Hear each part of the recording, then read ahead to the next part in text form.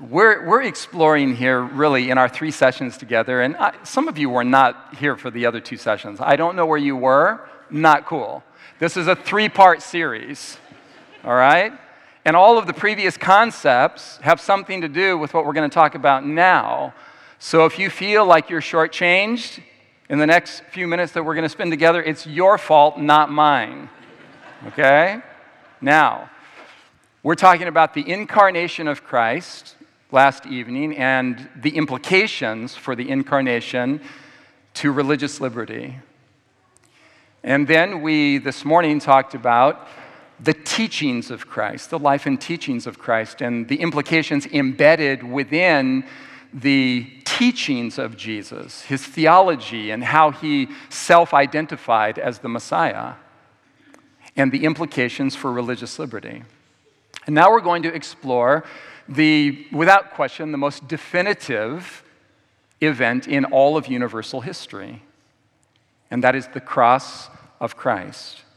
Now, before we dive right into the implications of Calvary for religious liberty, I was thinking this morning about the fact that Albert Einstein, in the last years of his life, after he had made the monumental discovery of special relativity, he decided, what am I going to conquer next? What do I want to do with my massive frontal lobe? I mean, he probably didn't think about it like that, but he thought, I've got something going on upstairs.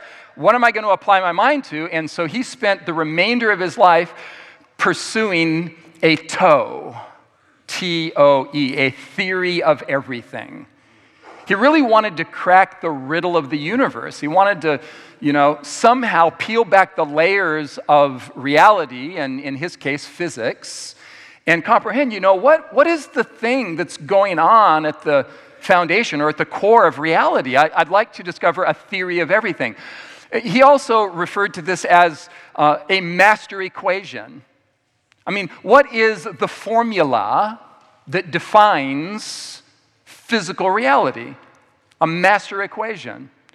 Now, I'm not going to share with you this morning in this little introduction anything regarding the physical reality that surrounds us and that we are actually ourselves embedded within as material creatures.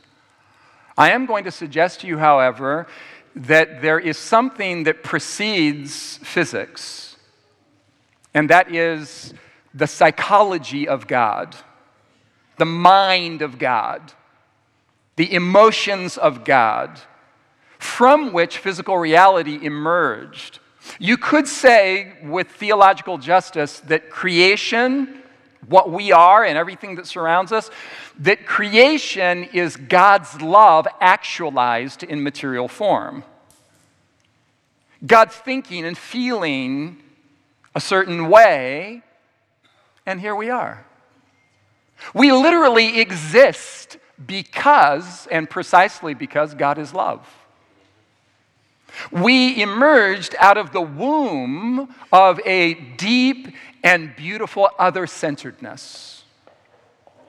Now, I'm going to suggest to you that what we're about to discover in the person of Christ is that the world in which we live, the universe in which we live, that our entire universe, from the subatomic level to the cosmic level, is an act of love in motion that has suffered an interruption, that is in the process of being rectified.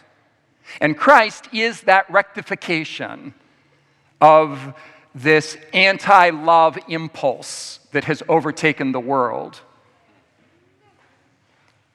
Now, when Jesus came into the world, in his incarnation, we are witnessing God in true form to God's character.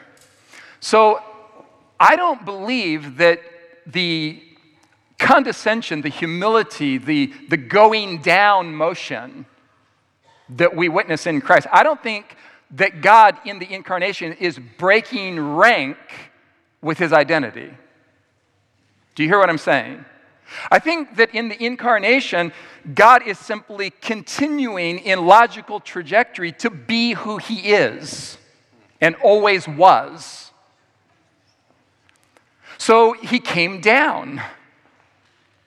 I mean, he literally is in full chase after you and me. We're under pursuit. God literally loves you and me more than his own existence, as we're about to discover, and would rather die for eternity than live without you. Now, the moment you look in to the eyes of God and realize that that's who we're dealing with, you're either going to find it deeply uncomfortable and out of sync with your identity and break ranks in rebellion with it, or you're going to fall head over heels in love with the most beautiful person in the universe. Those are the options open to us. Now, having come into the world, Jesus, in the Sermon on the Mount and in his kingdom teachings, as we discovered this morning, Jesus set in motion not merely a kind of forensic and legal process by which we could have post-mortem salvation. Now, I believe in post-mortem salvation, the Seventh-day Adventist version of it, where there is a period of sleep and then a resurrection. Praise God. So I believe in that post-mortem part of the gospel. But the teachings of Jesus, the Sermon on the Mount and his kingdom teachings, were teachings about the nature of reality, specifically social dynamics and political dynamics. Jesus was a political insurrectionist. He was a revolutionary of the most dramatic and otherworldly kind. So much so that he repeatedly said, listen, my kingdom is not of this world. Nothing like anything you've ever witnessed. You can't find its parallel in this world. So Jesus, finally having been incarnate, having taught and given us in the Sermon on the Mount and his kingdom teachings the ethics of his kingdom, in those teachings, Jesus finds himself standing before a political ruler. And as Pilate grills him with questions, Pilate is tempting him to assert liberty from his eventual demise by pulling rank. The idea is, and it's comical to Pilate, because this is just a Hebrew peasant. So with a little bit of a grin of unbelief, Pilate is saying, so you're a king, huh? Well, do what kings do. Do what kings do. Save yourself. Flex. Show us who you are. Be a king in the form that all kings are kings. You've got some followers. I've heard that the whole countryside comes out to hear you teach. Amass an army. And as Jesus stands before this political leader in John chapter 18, verse 36, Jesus answered Pilate and said, "My kingdom is not of this world. If my kingdom were of this world, my servants would fight so that I would not be delivered to the Jews. But now, my kingdom is not from here." This is astounding. Nothing like this has ever been articulated by a power figure in history. Jesus is, in fact, the most powerful person in the universe. He can literally do anything he wants and be accountable to nobody. And it is within the scope of his power to take Pilate up on his offer, to throw some political and military blows, to assert himself, take the throne from Pilate and everybody else in the world. I mean, he really could.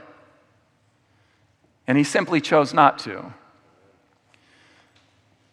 Having said this to Pilate, what did he do? Jesus then proceeded to refuse to exercise his superior power, which he was obviously having access to, and voluntarily go to the cross.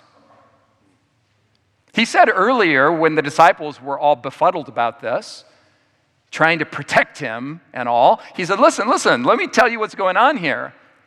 This is John chapter 10. No one takes my life from me.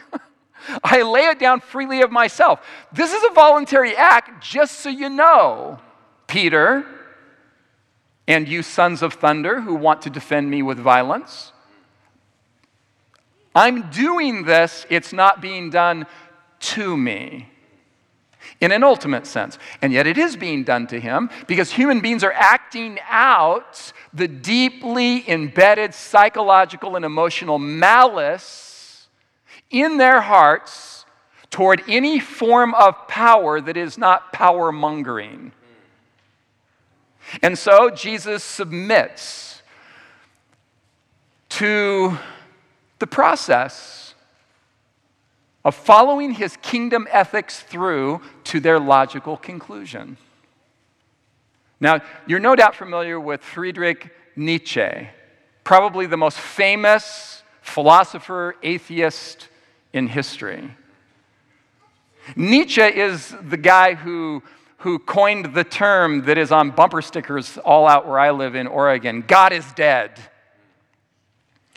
But he was aiming for something a little bit more significant in his own context than a mere atheism in the sense that we understand it presently. He was saying, in essence, that religion, in its misrepresentation of the character of God, has killed all desire for God.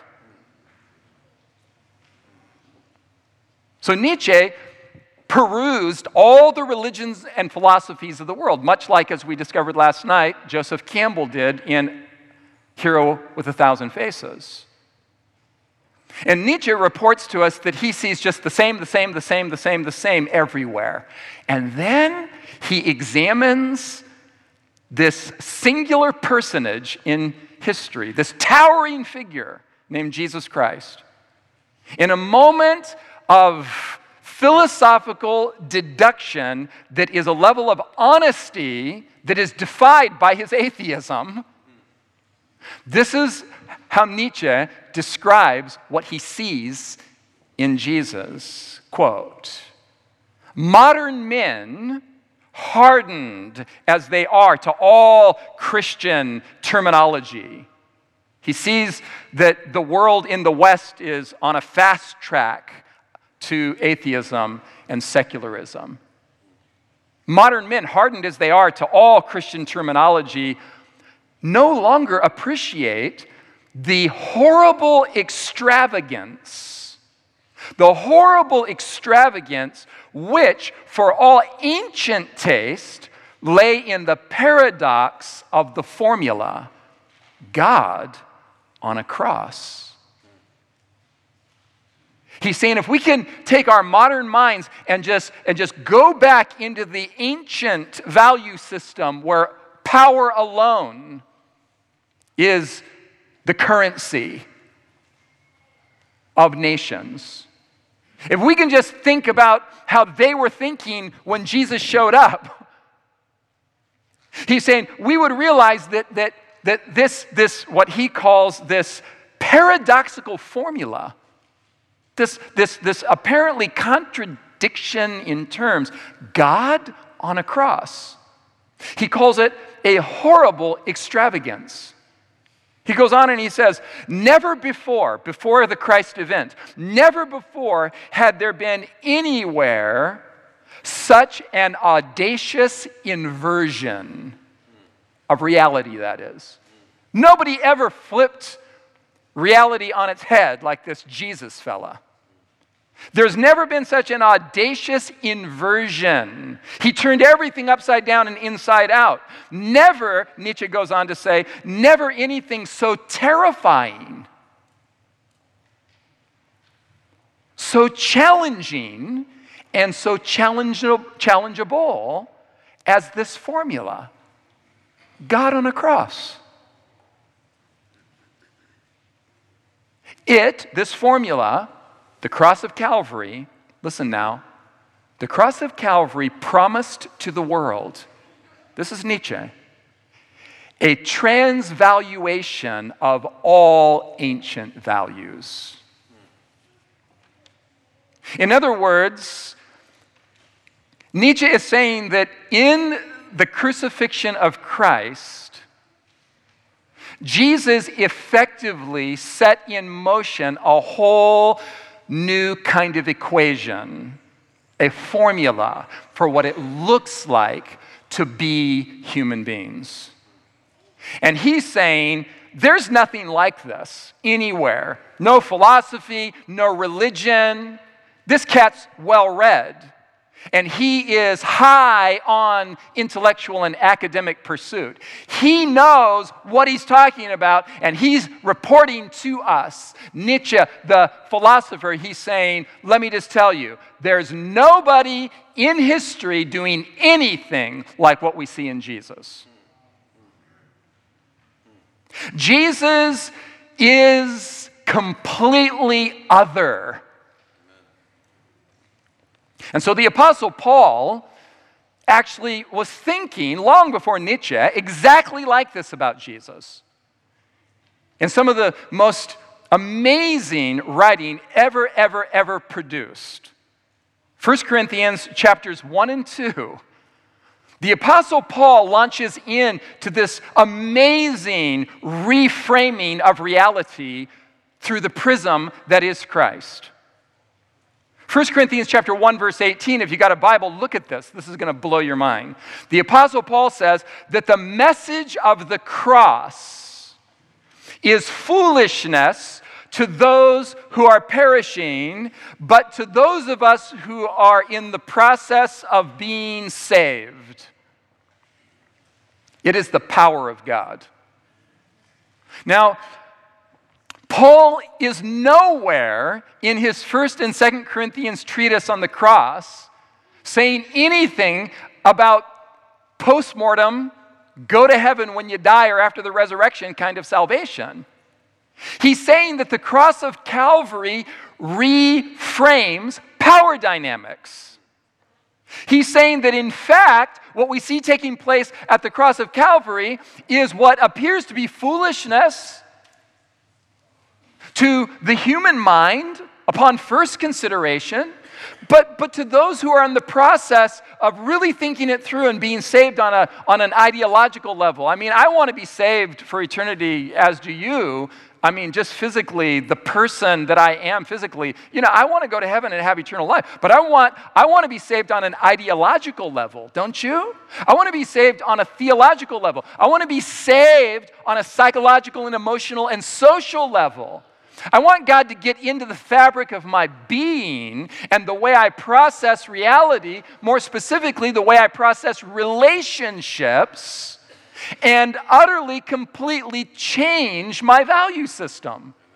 And Paul is saying that the cross, yes, post-mortem salvation, but he's saying, listen, at the cross, we are witnessing the power of God. Now, this for Paul is an incredible realization because there's nothing about Calvary that looks powerful. This is what defeat looks like, not victory. He is crucified. He is torn head to toe. He is humiliated. He is defeated by all appearance. Paul looks at Jesus torn and bloody hanging on a cross and he says, that's powerful. That's the power of God right there. The cross is the power of God. Well, what kind of power? Well, we understand power. We know, those of us who have read the Bible much, in the Bible there's something we could call miraculous power. That's where God suspends the laws of nature to do things that otherwise would not occur. He intervenes in the world of physics and, taps the Red Sea with Moses' staff, and the water stands up, defying the law of gravity, and the people walk through on dry land. That's miraculous power. God will never use miraculous power to get into your head, however, and alter your course of existence.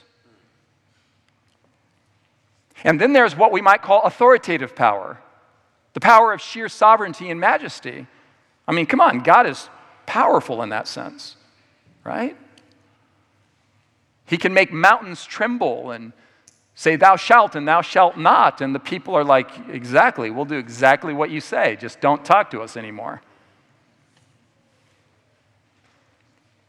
We'll obey you without intimacy. We don't want to know you, but we'll do what you say.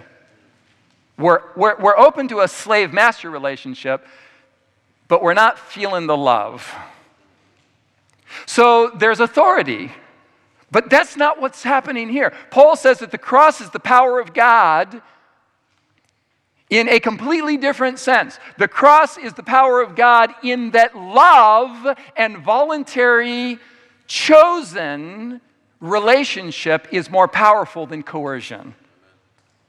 So he goes on, and this is just mind-blowing. He says in verse 19, for it is written...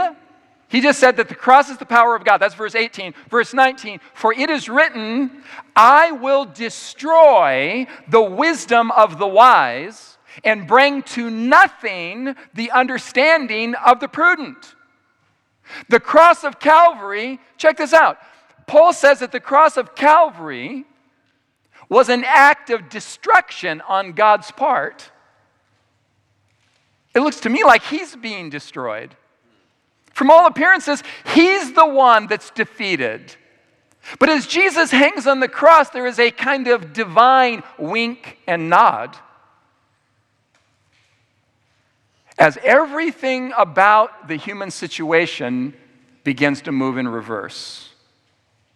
When Jesus died on the cross and then was resurrected, everything in the world began to get younger and younger and younger, with innocence and beauty again. And that's where we're headed. We're all growing old physically, and by the gospel, growing young psychologically and emotionally and relationally.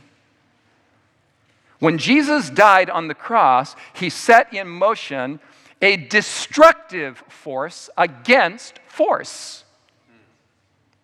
And the destructive force against force is love.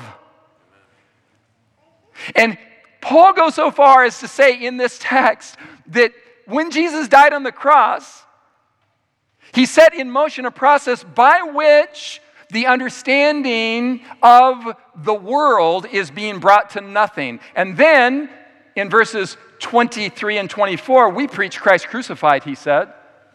To the Jews, a stumbling block, and to the Greeks, foolishness. But to those who are called, both Jews and Greeks, the power of God. There it is again. The cross of Calvary is about power dynamics. The power of God. But to the Jews and to the Greeks, it's a stumbling block. The word here is scandalon, from which we get the English equivalent scandal. And we have kind of narrowed the word scandal to salacious sexual affairs. But in the ancient Greek, a scandal was basically the overturning of one political regime in favor of another. In other words, everybody is marching lockstep with the Roman Empire. Everybody's following the leader. And scandalon is when there's a stone in the way and you trip over it. And you have to pause and rethink your direction. And at that point, Jesus is saying, as long as you're tripping over this kind of power, repent, metanoia, turn around and go the other way. Because that's no way to be human. So scandalon, Jesus is the stumbling block. He's the stone. He's the rock of offense that is right smack dab in the middle of the path of coercive and violent force. And he's setting before us a whole new regime. So the cross really, according to Paul, constitutes the ultimate scandal of human power dynamics and politics. Then he goes on in chapter 2, don't miss this, in verse 1, and he says, "For I determined, in the light of what I've just described to you," Paul says, "that the cross is true power. I've determined not to know anything among you save Jesus Christ and him crucified." I got my chord on the guitar, and that's the song I'm playing. I am not going to say anything else to you unless it is grounded in the crucified Christ. He goes on and he says in verse 6 of chapter 2, "We speak wisdom among the mature." Not the physically mature, but the intellectually mature. Those who are prepared by the blows of life to finally sit up and take notice and say, wait a minute, there's got to be a different way. "We speak the wisdom of God to the mature, yet not the wisdom of this world, nor of the rulers of this world who are coming to nothing." Paul is literally saying nobody, and I mean nobody, who's in position of power is predisposed to comprehend what's going on in Jesus. Because when you comprehend what's going on in Christ, your power is threatened, and you have to consider a new way of relating. So Paul goes on and he says, "But we speak the wisdom of God in a mystery, the hidden," this is verse 7, "the hidden wisdom which God ordained before the ages for your glory." It's hidden wisdom not in the sense that God has hidden it. It's hidden wisdom in that it's foreign to the way we think. It takes a paradigm shift. And the cross of Calvary is a bloody, brutal, visceral, paradigm-shifting event for those who will take it in and look beyond, oh yeah, he died, now I get to go to heaven. Look a little longer, look a little deeper, and you'll see love and selfishness standing face to face in mortal combat, and you'll see love gaining the victory. You'll see a whole new political regime in Christ. The cross was, according to the Apostle Paul, the most unexpected, surprising, and counterintuitive event in history. Nobody saw this coming. Nobody wanted it to come. It came nevertheless. The voluntary death of Christ was shock therapy for a world addicted to violence. The most powerful person in the universe stepped onto the stage of human history with all the power of the universe at his disposal. If anybody could coerce his way through, this was the guy. And he simply chose not to. The Apostle Paul in Philippians chapter 2 goes a step further than the 1 Corinthians 1 and 2 text to help us wrap our understanding around what actually happened at Calvary. And he does it like this. He says, hey, let this mind, this disposition, this character, this way of being, let this mind be in you that we see on display in Christ Jesus. Well, what is that mind, Paul? Who, being in the form of God, did not consider it something to be grasped, to be equal with God. He was equal with God, but he held that position with an open hand, if you can imagine. He didn't consider his equality with God something to be grasped, check this out, but made himself of no reputation, the text says in the New King James Version. The NIV says, made himself nothing, that's a little better. And the ESV, a little closer to the Greek, says, emptied himself. The Greek word for no reputation, for made himself nothing, emptied himself, is kenosis. Kenosis literally is just a word that means that there's some kind of content in some kind of receptacle and it's dumped out. And so Jesus comes into the world and he has some kind of naturally inherited content. I mean, he's God.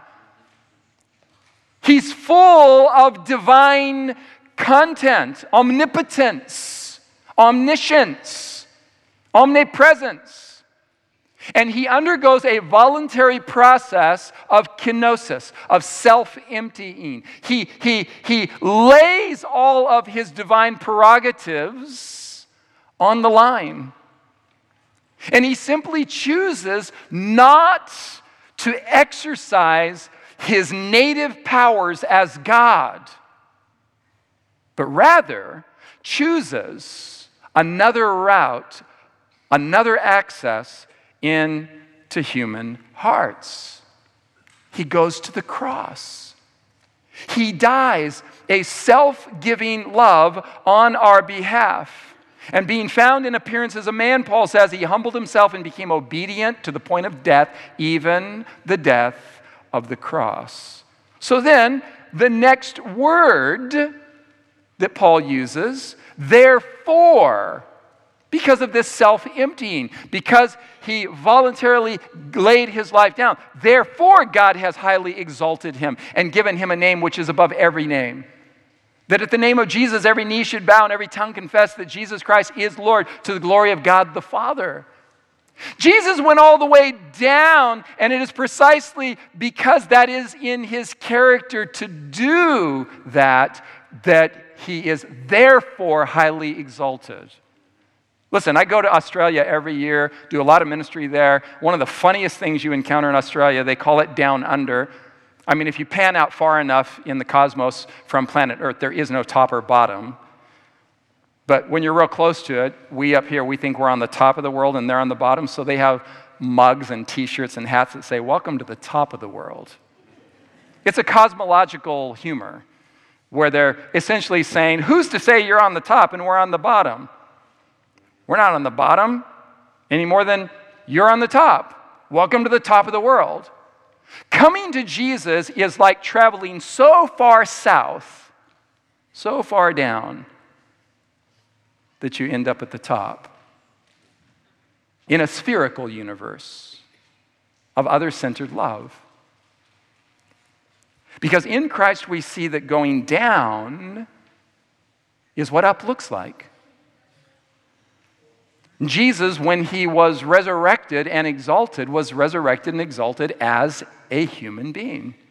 Jesus didn't become incarnate in our nature, go into the grave, and then come up in the resurrection out of the grave, having left his humanity there and now reassumed his divine nature apart from human nature. No, the marriage of the two came forth from the grave.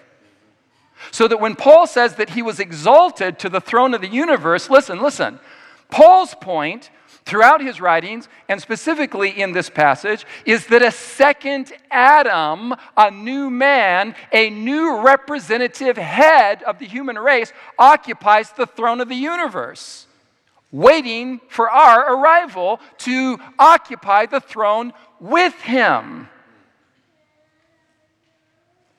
God is the kind of God in the Hebrew narrative, unlike any pagan narrative, philosophy, religion down through history. The God of the Hebrew Scriptures is utterly and completely unique in history, because the God of the Hebrew narrative is the kind of God who, check this out, when you submit and give all power over to him, he hands it back to you. If there's anything that the God of the universe doesn't want, it's control. God is only interested in the free will, volitional liberty, and dignity of us as creatures who are actuated by responsible self-governance. A human being occupies the throne of the universe right now. And that throne will be relocated after the second coming to planet Earth. And Jesus promises that we, fellow human beings, whom he is not ashamed to call brethren, will inhabit the throne with him. Because the only one who is legitimately worthy of occupying the throne is the one who died on the cross to show us what real power looks like. And real power looks like love. The cross of Calvary is the definitive event of history precisely because the cross of Calvary reframes power dynamics. It shows us what it looks like to live in a constant state of other-centered deferring for the flourishing of the whole. And that's what eternity future is going to look like. So let's just pause now at this juncture of our message and ask a very simple question. By whom and for what reason was Jesus crucified? Well, we know the answer because the narrative tells us that Jesus was crucified by a union of church and state. Or you could say it this way: Jesus was crucified by a convenient, self-preserving conspiracy between political powers and religious powers. They came together, and Jesus was crucified in order for that self-preserving system to not be put to shame by a different way of ruling. Or you could say it this way, going a step deeper into the theological aspect of the whole picture. Jesus was crucified by a theology of appeasement and coercion. Jesus was crucified by people who had a picture of God that would justify violence in the name of God. So the cross shows us, among other things, that the most spiritually and morally lethal cocktail in human history is the union of church and state. When state powers, when political individuals and religious individuals, when people who are holding the mantle of power and people who are holding Bibles in their hands come together, the end of the world is at hand. So fast forward to the final events of human history. For those of you who are Seventh-day Adventists, this will be extremely meaningful to you because you're no doubt at least somewhat literate in Seventh-day Adventist eschatology. If you're not a Seventh-day Adventist, then you may find this a little bit challenging at first glance, but the principles bear out and harmonize with what we've been describing as the cross of Christ. Because I'm going to suggest to you that the cross of Calvary, listen now, this is the payoff right now.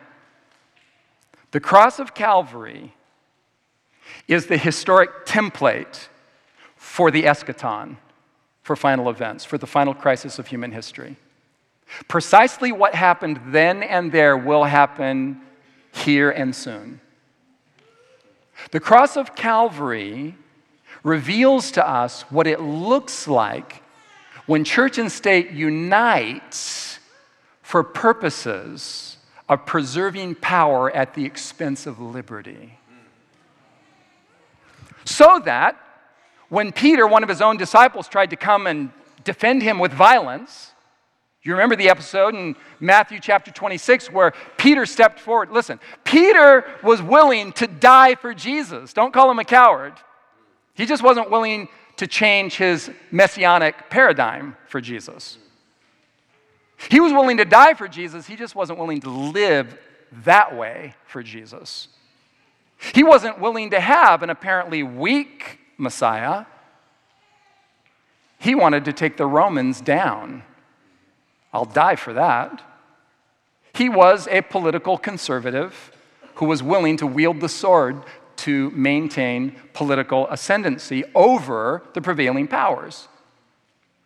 So he unsheathed his sword. He performed an act of violence. And in Matthew 26:52, Jesus said, "Put your sword away, your implement of violence. Put your sword in its place. For all," now these are the words, "for all who take the sword will perish by the sword."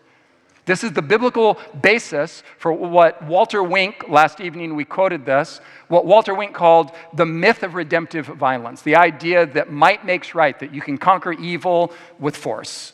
Jesus said, listen, Peter, that's not what we're doing, because with every blow you throw, a blow's coming back. It stops with me in a monumental act of forgiveness. So Jesus says, put your sword away. Anyone who kills with the sword will die by the sword. Don't miss this part. Don't miss this part. I'm only asking for a couple more minutes of your time. If you didn't catch anything else I said, catch this. That's Matthew 26.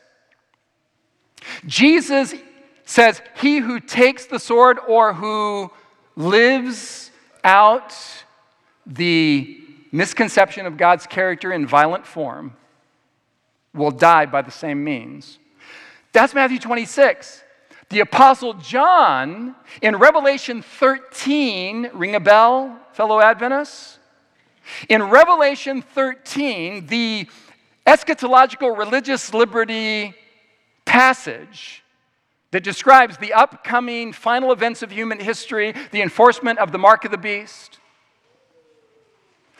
Revelation 13, John grabs that language from Jesus in verses 9 and 10 to describe the final events of human history that will go down. And he says, if anyone has an ear, let him hear. He who leads into captivity will go into captivity, and he who kills with the sword must be killed by the sword. And then he says this, but here is the patient endurance and faith of the saints.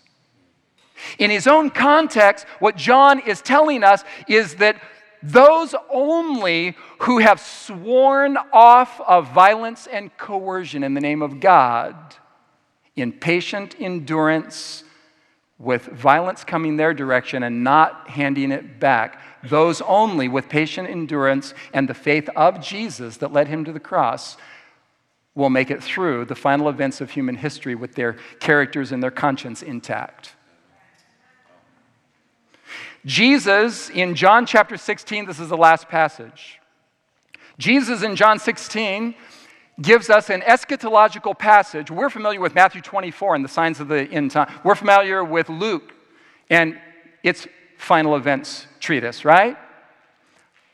But almost never do we consider that the Apostle John actually had his own Matthew 24 treatment. This is how he frames the end time.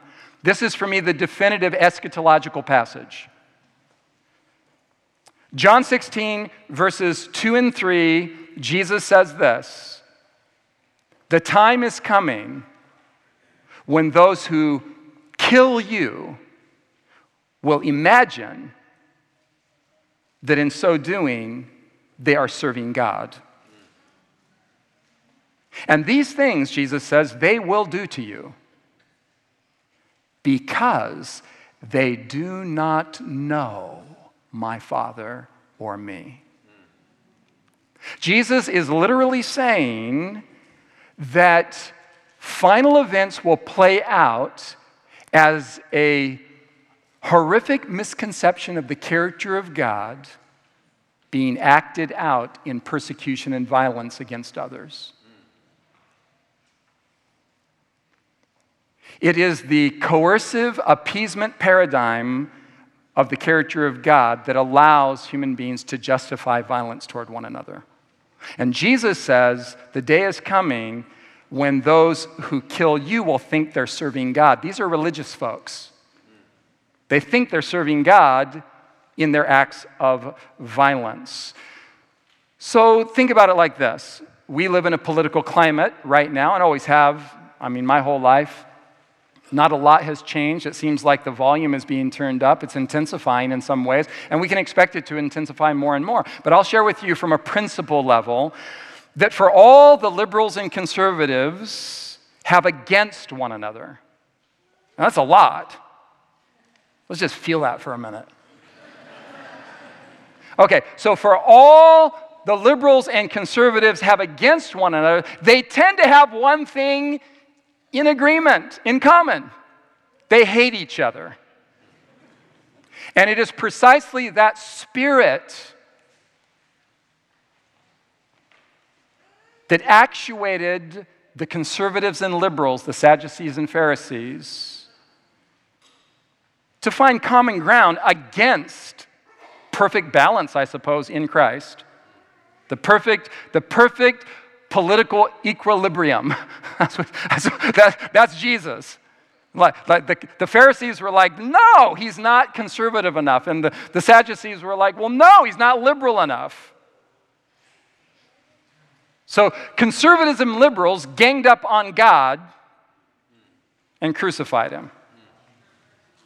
Now, I say tend to hate one another because I don't believe for a moment that everybody on the right hates everybody on the left or that everybody on the left hates everybody on the right. There are godly, good people on both ends of the spectrum who are trying to tune in to higher principles. But as a general orientation for my fellow Seventh-day Adventists, I'll suggest this to you in closing. That before the mark of the beast is a wrong day of worship, it's a wrong governing principle. And before the seal of God is the right day of worship, it is a governing principle. There is character that lies behind. So it's not going to be simply a final eschaton, a final crisis in which those who have enough grit and willpower to just keep on keeping the right day. No, there are all kinds of Sabbath keepers who are Sunday keepers theologically. And there are all kinds of Sunday keepers who are Sabbath keepers theologically. And there's going to be, this is a really technical theological term, so don't get lost on it, there's going to be a big switcheroo. And the big switcheroo that's coming is going to be when everybody who has taken on board the beautiful love of God in Christ will naturally gravitate toward political and social paradigms that are for the flourishing and best good of all. And when persecution raises its ugly head, people who haven't so much as known the name of Jesus and that you and I would rule out and say they're just so far that way or that way that they're... No. Everybody who believes that God is love, whether they've thought it through theologically or not, but they know in the bedrock of their soul that all coercion must ultimately be wrong. And that the only thing worth dying for is non-coercive love. Thanks for your time this morning.